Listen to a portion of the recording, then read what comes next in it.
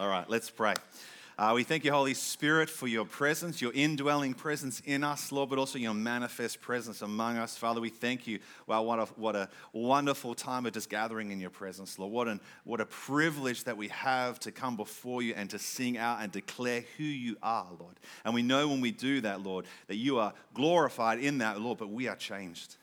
That it shifts us, Lord. And Father, as I come to share, I just pray, Holy Spirit, that you'll give me the words to speak, Lord, but also that you will give us hearts to receive, open ears to hear, eyes to see spiritually, Lord, what you're doing, God, because that's our heart's desire, is not just to do stuff for the sake of doing stuff, not just to go through any sort of religious rhythms, Lord. We want to hear what you're saying, and we want to be part of what you're doing, Lord, and we know that you're doing a great work in this church. We know you're doing a great work in this city and beyond, Lord, right across this nation and the nations, Lord. You have never stopped working, Father.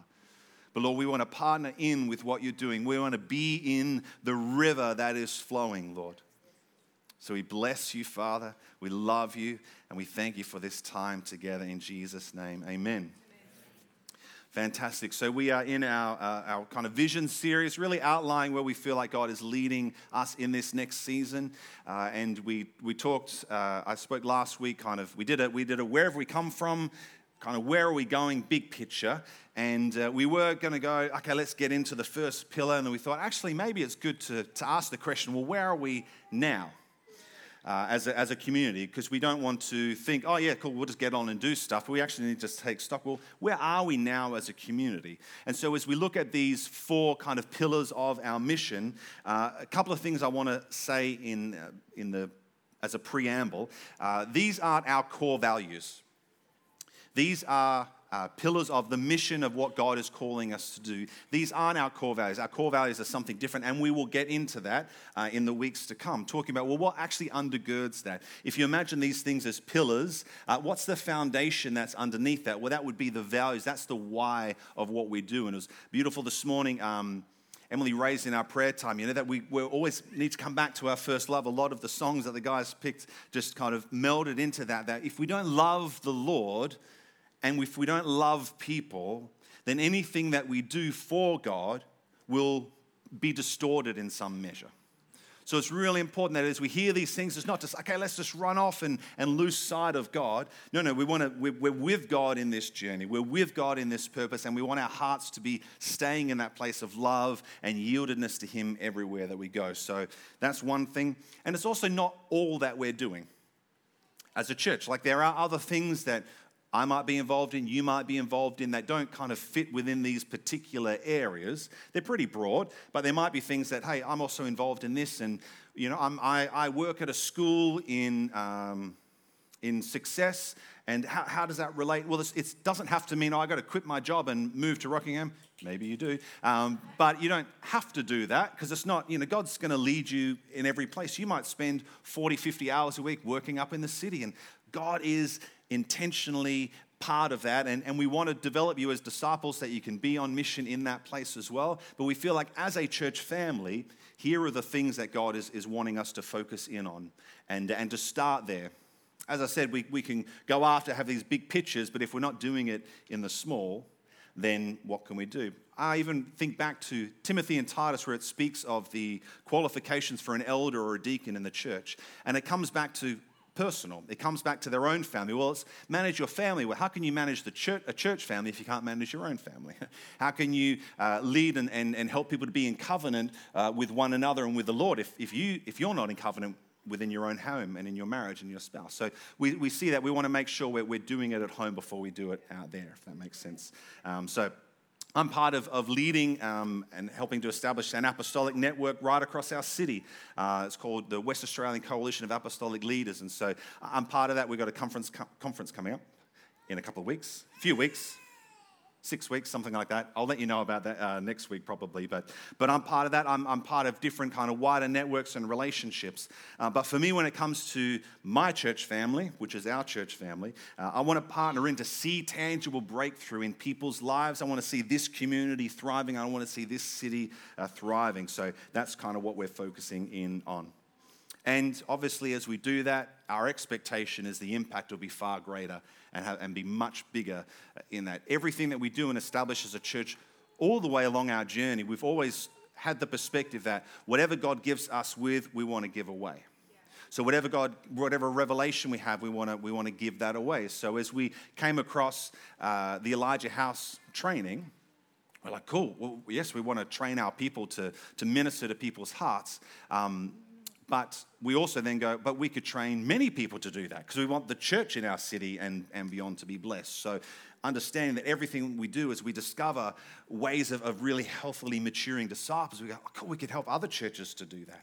As we figure out, like, here's ways to have healthy church family, we can give that away. As we see breakthrough in maybe in mental health for people, it's cool, we can give that away. So we're constantly wanting to be in that space of how can we multiply, but we want to have something to give away. So that's where we're starting. Amen?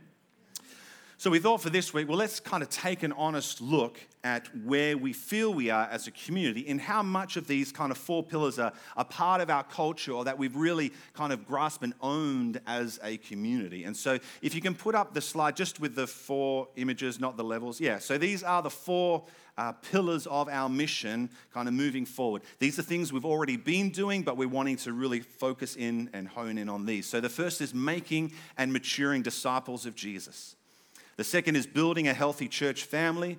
The third is transforming the city of Rockingham. And the fourth is covering the region, so the kind of southern corridor of Perth, covering that region in prayer. So if you were to think of those things, maybe like as a barometer, we're thinking, is it a barometer? What are the levels? But I like the language of a barometer because it measures the atmosphere. And so, it's kind of cool to think about what's the atmosphere in our community, individually in our own hearts, when it comes to these 4 areas. Is it something I'm like, yes, I'm for this, I'm on this journey, or is it like, oh, wow, I don't even know if I'm really on that discipleship journey? And man, yes, we might agree with, yes, we want a healthy church family, but it's also then going, but how much am I owning that and participating in that process of building healthy church families? Like, yeah, we want to cover the region in prayer. Awesome. We want to see the city of Rockingham transformed. But how much in me am I actually owning that and participating in whatever way God would have me to do that? So I'm wondering now, just take a moment and think of those things for yourself or even for our community where you would see those different levels to be. Just consider, how much of making and maturing disciples am I owning myself? Or the same with the church family, transforming the city, covering the region.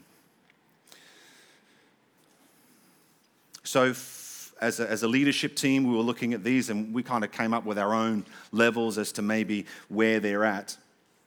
And again, it's not just what we're doing as a church, but it's also kind of what we're owning, because we're doing lots of stuff. We're certainly making disciples. We're certainly pursuing having a healthy church family. We're certainly doing things in our city to see transformation, and we do cover the region in prayer. But these are kind of, if you put up the next slide, some levels around where we kind of feel like we might be sitting in those things. You might have a different perspective personally. You might have a different perspective across the church. And really, this is us just saying, hey, where are we at with really owning the making of disciples as a church community? It's like, hey, maybe we're here. Maybe we're a bit more, a bit less. It's not really. It's just kind of a thought process to say, hey, there's room for improvement in that. There's certainly room. Hey, we've got a healthy church family. We have a lot of culture and processes in place to help to develop that. But man, there's always more room for improvement. When it comes to the city, well, we do have a homeless support program for pregnant women in our city. We've got an outreach to homeless people, providing food, a massive organization in the Crew that's helping the city. But are we really owning that as our shared mission? Are we really kind of taking that on board and saying, yeah, I'm part of that, and I want to be involved in whatever way I can. I want to support that. And certainly I think there's more ownership that we can take. And the same when it comes to prayer for our region. And that also comes back to the personal side. Like, well, how much am I praying, even for my family? How much am I praying myself and spending time with the Lord? How much am I partnering in to see my church family blessed and to see the city transformed and to see the region covered? And so we say, cool, we want to move up from that. So the reason why we take stock is it's good to kind of understand where you are. It's humbling, I think, and that's a wonderful, glorious thing. Don't ever shy away from humility. I really encourage you to do that. But if we have a starting point, then we can know this is where we can improve in those places. We don't want to come and just give you this kind of trendy slogans around things, go, yeah, we're all about this and all about that, and not actually go, well, if we take an honest kind of reflection, we're actually not doing great in that area. How can we improve? Again, we're not seeking to be negative, but without a plan, we're not going to see the change. If you fail to plan, you plan to fail. All right. And without seeing the negative consequences of staying where we are, we can end up staying stuck in comfort and denial. So we can say, yeah, we're all about making disciples. Woo, awesome. Yeah, we're all about transforming the city. Great. But are we actually doing that? And if we're like, actually, there's a whole lot more that we could be doing in those areas. If we don't actually take stock and are confronted by that, then we actually don't realize, wow, there's implications to that. And I can feel like, yeah, pat yourself on the back, we're all doing great. But if there's improvement that can happen, then it's like, then it actually has implications for what happens in the future.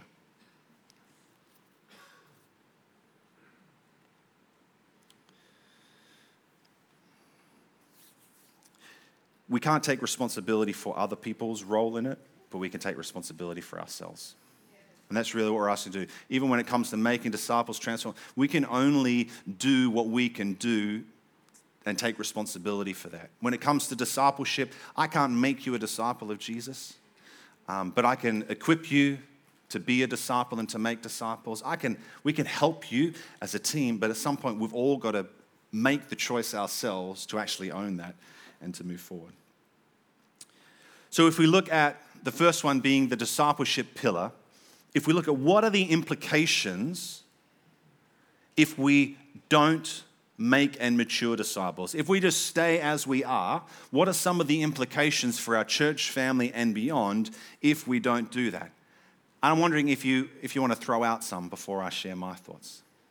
What are some implications? If we don't make and mature disciples, what can happen? Stagnant. People don't grow. People can fall away from God. Sorry? Complacency. A bunch of brats. Brads? Oh, T, with a T, yeah.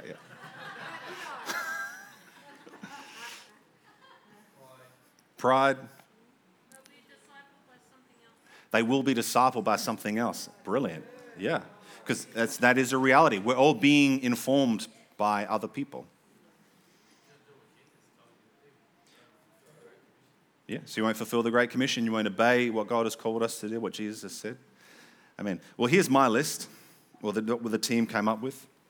Obviously, the primary thing is that if we don't make and mature disciples, then people lack emotional, spiritual, and relational maturity, which then leads to a whole lot of implications. So if people are emotionally immature, spiritually immature, and relationally immature, then it has implications. Some of those are people live stuck.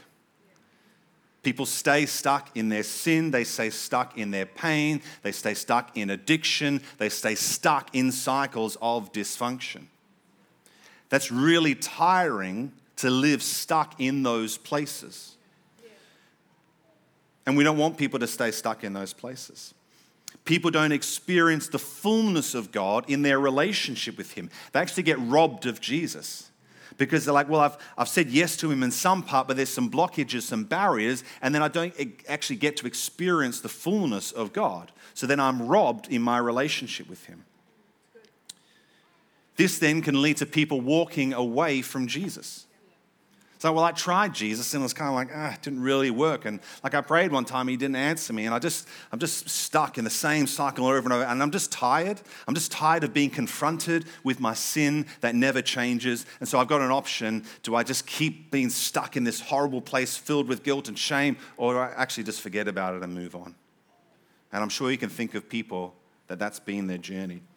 I'm always reminded of a quote from G.K. Chesterton. He says, "The Christian ideal has not been tried and found wanting, it has been found difficult and left untried." But oftentimes in Christianity, people try it and it's like, this is actually just difficult and hard, and it's not what, when I came forward for prayer to give my life to Jesus, and they talk about all these glorious, wonderful things, and I've just faced hardship and nothing's really changed, so I don't know if it's actually really true. But that maybe is because someone didn't come alongside them and say, hey, let me help you to discover who Jesus is. Let me help you to grow. Let me help you to encounter him in a deeper measure. Not just that one time at an altar where you had this experience of God, but let me help you to live in that experience every day and form Jesus in you. It means less people get saved. Less people become followers of Jesus, and then the church shrinks, which is what is happening across Western culture. The church is diminishing, it's shrinking. In Eastern cultures, oftentimes where there's persecution, which usually means as there's an increase in persecution, there's an increase in discipleship. Because people have got to choose, I'm really serious about this, and I need Jesus. Jesus isn't like my tag along, and I've got all my other things that keep me nice and comfortable, and I've got the comforter when I need him if things get really hard. But no, they only have the comforter in the Holy Spirit. So discipleship becomes a normal, natural part of their journey. People end up staying spiritually blind. They impact others with their sin, and they don't even know that they're sinning. They don't even know that they're doing it, which also then impacts family. People can't hear the voice of God. Maybe because they were never taught how to hear the voice of God, or maybe because they've never overcome the blockages to that. So they actually don't know how to obey him. The point of obedience, the end game of obedience, is that you would obey everything that Jesus said. Not so that you would learn it. You can learn all of the commandments, and Jesus is like, that's great. I want you to obey them. But that takes a journey of discipleship. That's someone saying, I can help you to obey. Even the disciples said, Jesus, yeah, we know, we get prayer. Teach us to pray. Teach us how to do it. That's what discipleship does. And ultimately, then God isn't glorified through his people and through his church, which is huge. We want God to be glorified. He deserves to be glorified. But you got the glorified risen Savior, then you got a whole bunch of people who are kind of camping around the foot of the cross, not really knowing what to do, not knowing where to go. They're big implications, would you say? Does anyone who want that? No, good. When we think of the family pillar, so what are the implications if we don't have a healthy church family? And obviously we say healthy church families outside. It's not just our church community. But we want to take responsibility. Say, well, we need to have a healthy church family. What are some of the impacts or implications? Well, it ends up, there can be toxic relational dynamics between people. When we come into church family, we come in with all of our family history. And sometimes that culture isn't kingdom culture. It's just our family culture. And we can bring that in, and it can cause dysfunction and disruption and brokenness in relationships. It can lead to division, dissension, dishonor amongst people. People can live in constant cycles of offendability. Even people then who go from one church to the next church to the next church, they never feel like they belong. And maybe that's because the church family isn't welcoming them, or maybe it's because they can't actually enter in because they're constantly offended with people as a protective mechanism to actually keep them out from connection and relationship. It can lead to performance orientation. So that's where people will perform in order to feel accepted. But they do that in their relationship with God, they do that in relationship with people, and the issue is it creates this idolization that people will give me what I need in my identity. That's making an idol out of somebody. And that which you idolize, you will eventually demonize. Because an idol will never satisfy. An idol will never form deep core identity. Only the Lord can do that. But we come into relationship with people and we put them on that pedestal and we think they will give me what my heart desires. They will give me what I need. And the problem is they constantly fail because people are not good at being God. I've discovered it. Revelation, breakthrough. There you go. Write that down. It can lead to spiritual abuse where people get caught in these patterns and there's control and manipulation and demand put upon people. It can lead to church splits. So churches breaking down. That's usually when it's a relational breakdown. That happens because it's not a healthy environment of communication and confrontation and dealing and processing those things. It can be avoidance and push it to the side, just sweep it under the rug and hopefully it'll fix itself.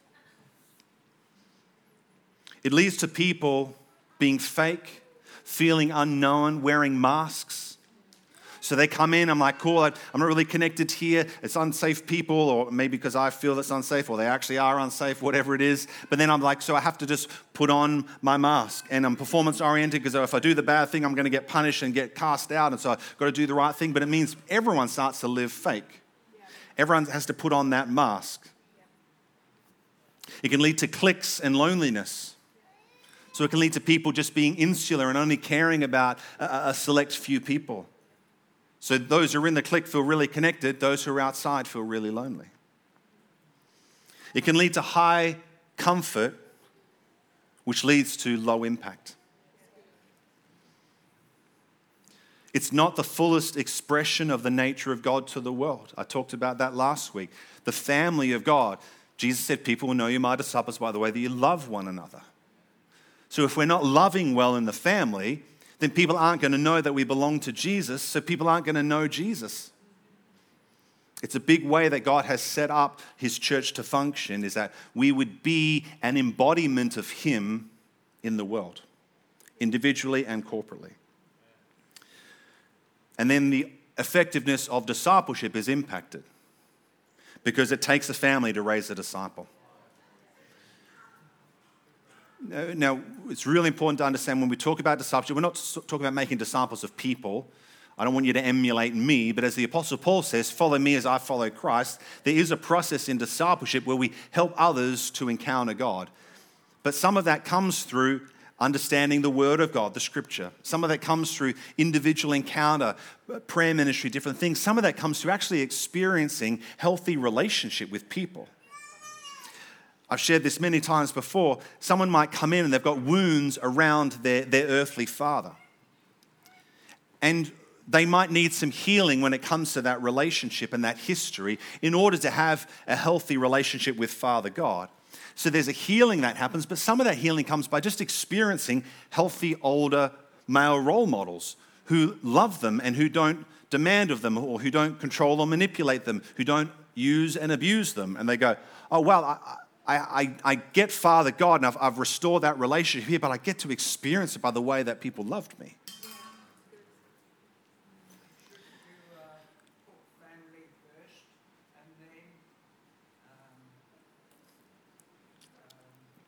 Discipleship.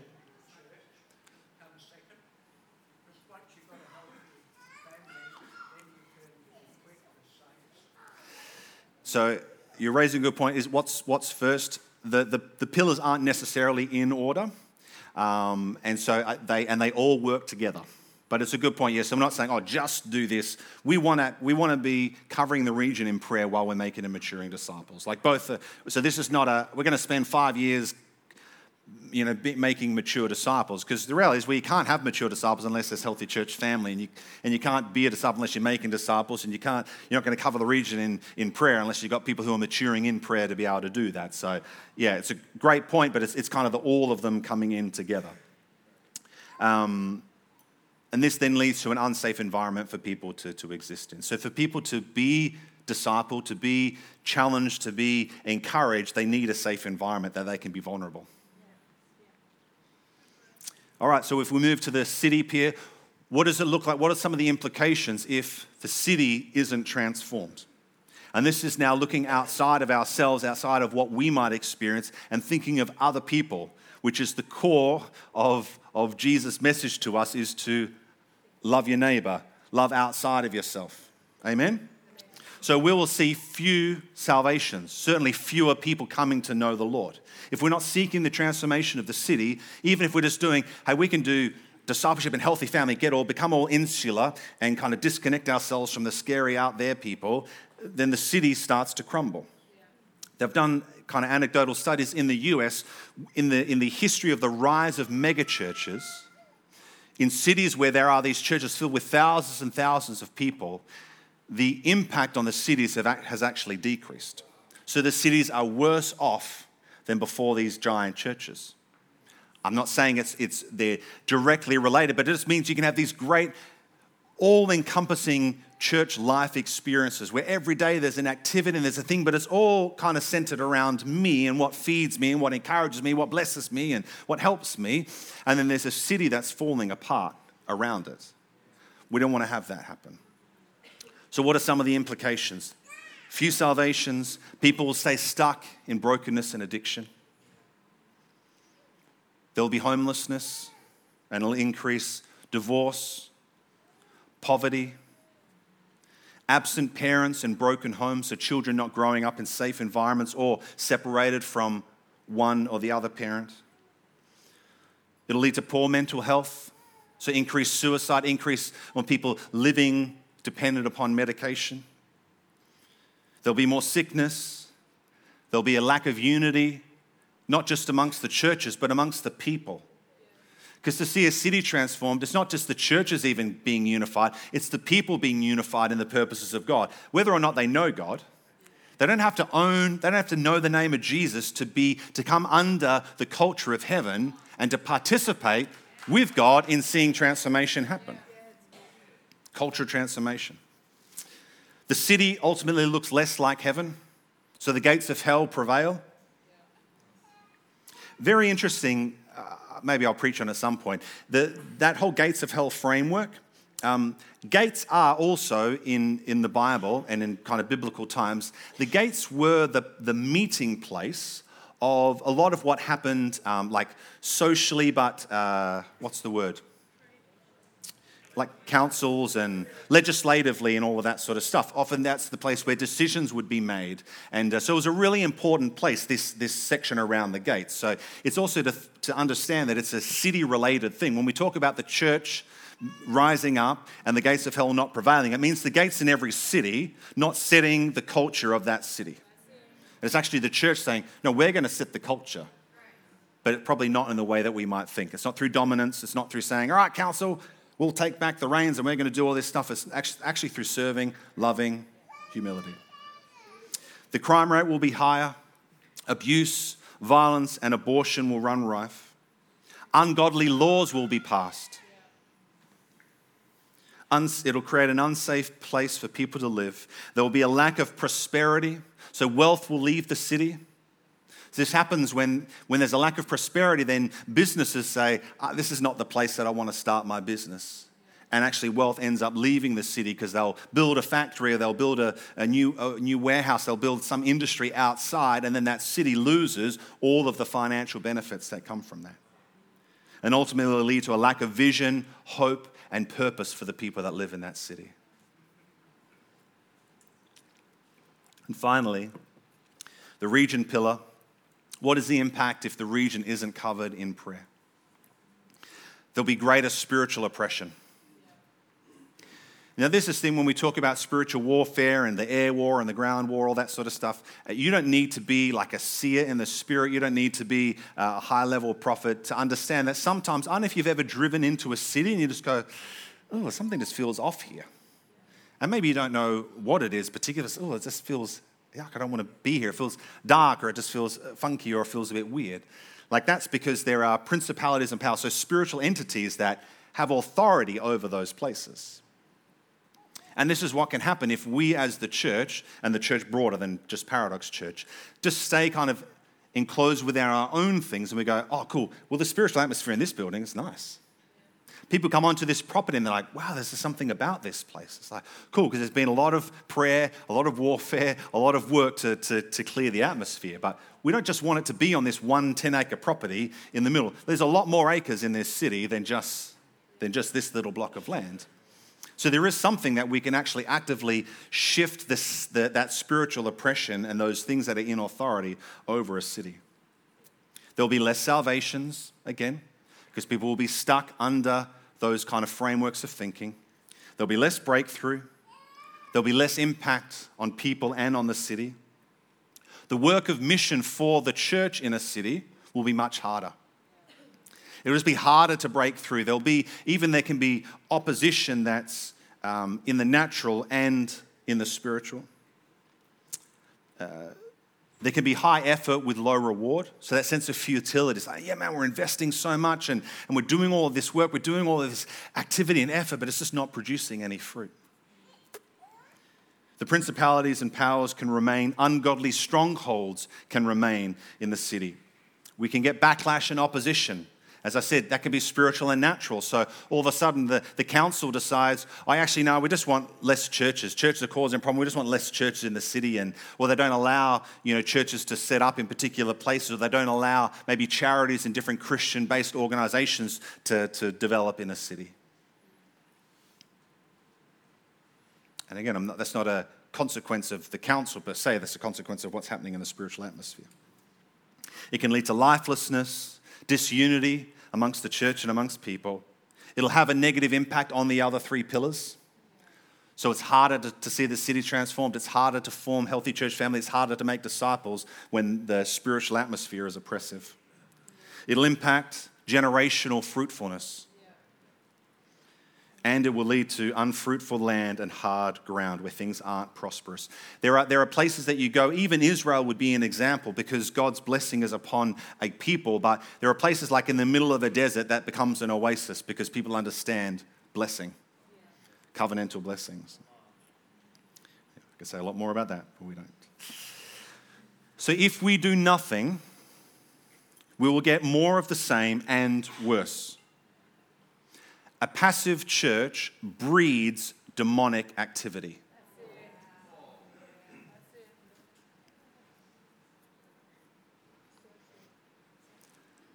A passive church breeds demonic activity. When the church does nothing, the kingdom of darkness is increasing. The devil ain't waiting around for a battle. He's like, no, they're moving forward. If the church is not advancing, then the kingdom of darkness will take that space. So if we're not filling the atmosphere in prayer and worship and dealing in however God leads us with those principalities and powers, demonic strongholds, then the atmosphere will stay the same, but it'll actually increase. But if we do something, imagine the impact that could be had. So say, that looks dark, Brad. That's bad. That's all bad stuff. A lot of what I read, that's happening already. That's already happening. So forget about even the increase. It can look like, all of those things, they're horrible. We wouldn't want those things to happen. They are happening every single day just in this city and in this region. And it will only increase if we stay passive about it. But imagine if we actually partnered with God to see those things come about, to see a shift, to see a change. I want to read out the opposite of that for you. But I'd love, if you want to join me in declaring this. I've written it specifically in sentences, but with the statement will. Because I believe this is certainly God's desire. It's God's desire to make and mature disciples. It's God's desire to see his family blessed and fruitful and healthy. It's God's desire to see this city transformed. It's God's desire to see this region blessed and covered in intercession. So we all already know it's on God's heart. Amen? All right. It's nothing new to him. He's not surprised by that. But if we were to say, so if we give our yes and partner with God, if we are co-missionaries with Jesus on this, then we'll see the opposite happen. Because there's infinite power in God, there's infinite resource in God. But it's our partnership that matters. So I wonder if you would love to join me in declaring these things. So if we make and mature disciples, people living in freedom from endless cycles of dysfunction, they will live in freedom from those things. People will experience the fullness of God and will stay following Jesus, impacting and blessing many generations. Many people will be saved and become disciples of Jesus. Many will hear and obey their Heavenly Father and experience the joy and fruit of obedience. God will be glorified in his people and his church. He will get the glory he deserves. Amen? Amen. Well, if we have a healthy church family, if we pursue that, what's the outcome going to be? People will experience healthy, life-giving relationships. People will experience connection, unity, and honor, and will walk in freedom from offense. People will serve God from a place of freedom and be safe from spiritual abuse. The church will be unified in Christ, and people will live in the freedom of authenticity. People will be known and know that they belong to God and to His family. The high cost of investment will produce a high reward and impact.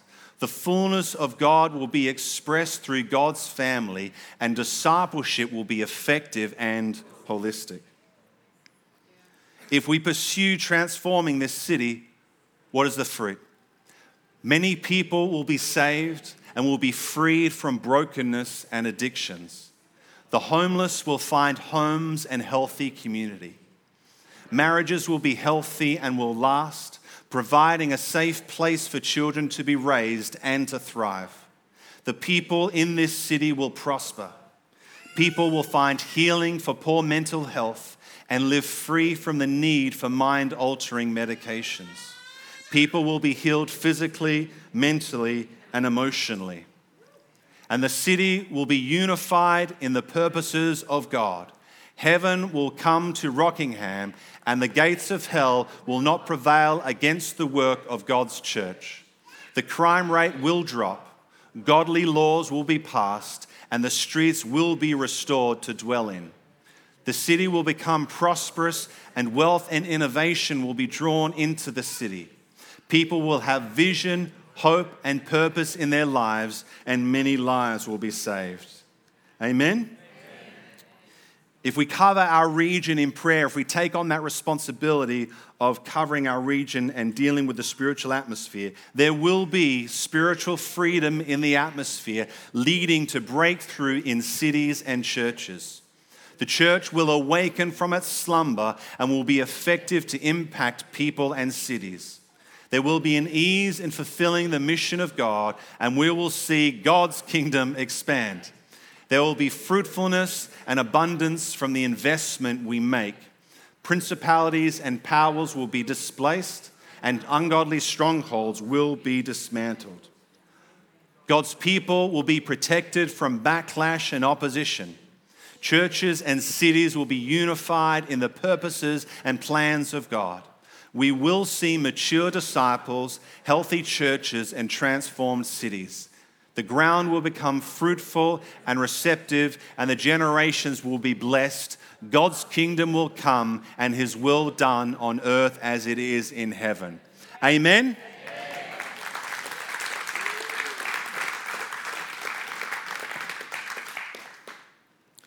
It's going to take us and those who will join us to give our yes to God.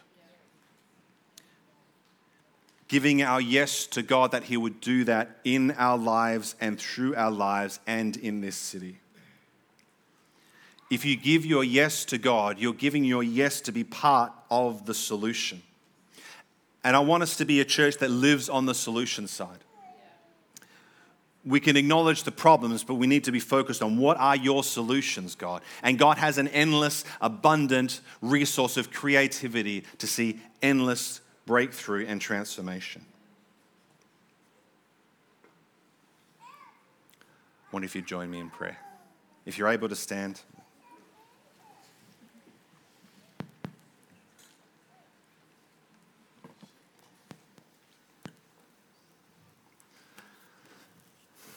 Thank you, Lord.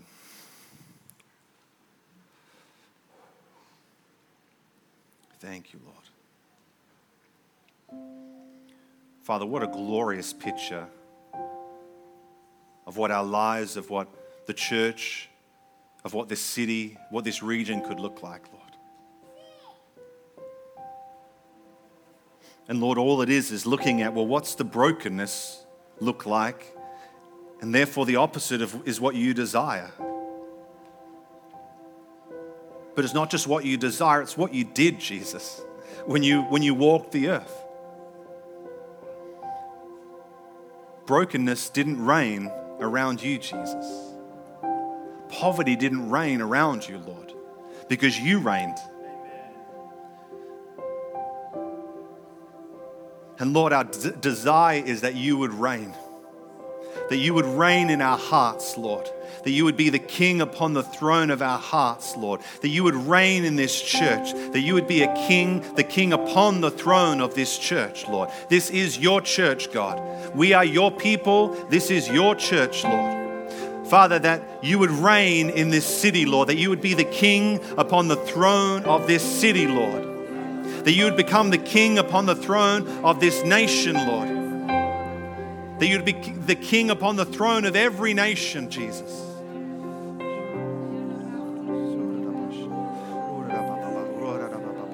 Stir it up, Holy Spirit. We need you, Holy Spirit. We need you to awaken us, Holy Spirit.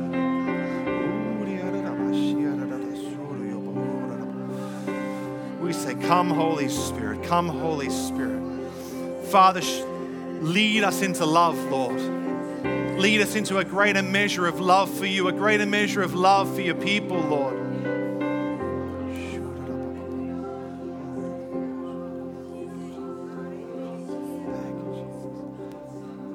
We need you, Lord. We need you, Lord. We need you, Lord. And Father, I thank you that there's no shame from you for wherever we're at, Lord.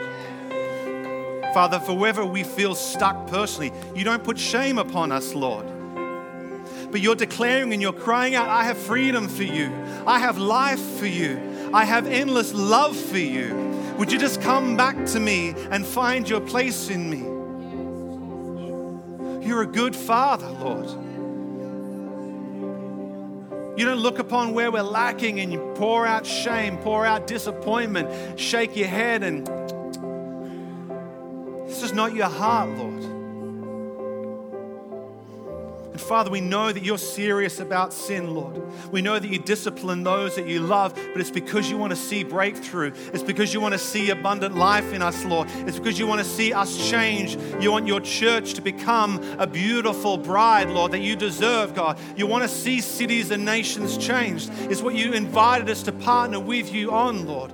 And we thank you, Lord, at the end of Matthew 28, Lord, 18 to 20, it says, and I will be with you to the end of the age, Lord. So we thank you that the age has not ended, Lord. So you are with us, Jesus. You will never leave us or forsake us, Lord. Father, we don't need not be overwhelmed with the size of the task, Lord, because you are much bigger, Lord. You are much bigger, Lord. And we keep our eyes on you, Jesus. We keep our attention on you, Lord. And we have an expectation as we give our yes to you that you will come through with everything that we need, Lord. With everything that we need, Jesus. So, Jesus, I give you my yes. I give you my yes, Jesus. I give you my yes, Lord. And because you're so good, I give you my yes before I even know what you've asked me to do, Lord. Because I trust you, God. You're so good. You're unending in your goodness, Lord, so I can trust you. Before you've given me an instruction, I say, whatever the task, Lord, here I am, send me, God. As a church, we say, here we are, send us, Jesus. Send us into this city, Lord. Send us into this region, God. Send us into every place, Lord. Places of darkness that we might bring your light, Lord. Places of brokenness that we might bring your healing, Lord. Places of oppression that we might bring your freedom, Jesus.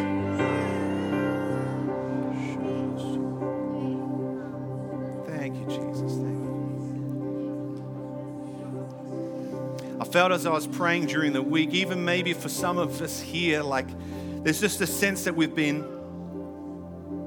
just been living in lack when it comes to our relationship with Him. I just want to pray over you this morning and lay hands on you if you want to come forward, just that you would receive a fresh infilling, maybe a baptism for the first time in the Holy Spirit.